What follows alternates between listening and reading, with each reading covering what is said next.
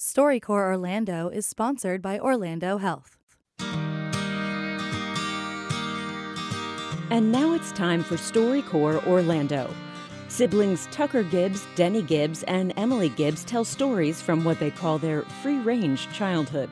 They reminisce about their family's political involvements, which led a teenage Tucker on an eye-opening 1969 trip to Washington, D.C. to march against the Vietnam War, and how, after their father died, they sneaked into a closed cemetery to bury his ashes. So we can talk about our family life being contentious because we were a big family. We can talk about, let's talk about Pansy. Oh, yeah, Pansy. That's a pivot point for everybody because everybody had a stake in Pansy. Everybody thought Pansy was theirs. That's right. Oh, not me. Oh, Never no. me. No, she was like the little sister who, I always wanted a little sister, but not necessarily a monkey. And she didn't like me, so that really made life difficult. I have memories of Dad and Mom being around their friends who were all conservatives, and they were the only liberals. And I remember during the hurricane, we went to Cindy and Bud's house, and I must have been scared, and I got up and walked into the kitchen, and Cindy was there, and she sat me up on a stool and started telling me how bad Jack Kennedy was and how wonderful Richard Nixon was. And at that moment, Mom must have come in for something, and she heard Cindy telling her that, and she says, "Oh, for God's sake, stop brainwashing my kid." You know?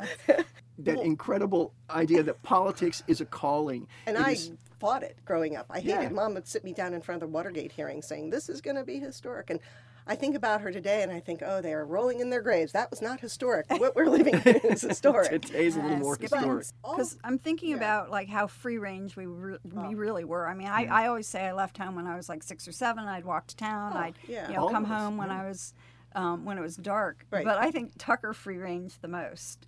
So you should tell the trip to Washington. Oh yeah. Oh, the march? Yeah. Oh, yeah. I love politics, and because of that, I became, at least I thought I was an anti-war activist. I certainly wasn't. I had my beliefs, and in 1969, they had the moratorium march in November in Washington. They called it the March Against Death. I wanted to go. I had to miss school. They're not going to let you, are they? Yes, I figured, but I worked as a dishwasher in a restaurant. I had my money saved. I went to Mommy and Daddy. I said, I want to go. And they told me I could go. How old were you? I was 15. I said, great. I love trains. I got a train ticket, and I went up there. But it was an experience. I mean, I was around people who were like Trotskyites, people who were communists, people who were really, really conservative, who didn't want us involved in a war over there. It was one of the most awakening times of my life. I think one of the things I most remember that made me realize how close we were is when we decided to bury Daddy. Yeah. And he didn't want to be buried. I mean, he was cremated, so we did what he wanted. But we kept some of his ashes, and I was insistent that we have a place that I could go visit. When we came up for the family reunion a couple of years before Daddy died, It was St. Augustine. it was in right? St. Augustine. Yeah. We all took a pilgrimage, and we paid our respects to the family. We saw where everybody was buried. And so we figured, let's bury some of his ashes there. But it was a closed cemetery, so That's we right. couldn't. They wouldn't let us do it. You can't officially bury it, but So they don't tell a Gibbs you can't do that. that's right.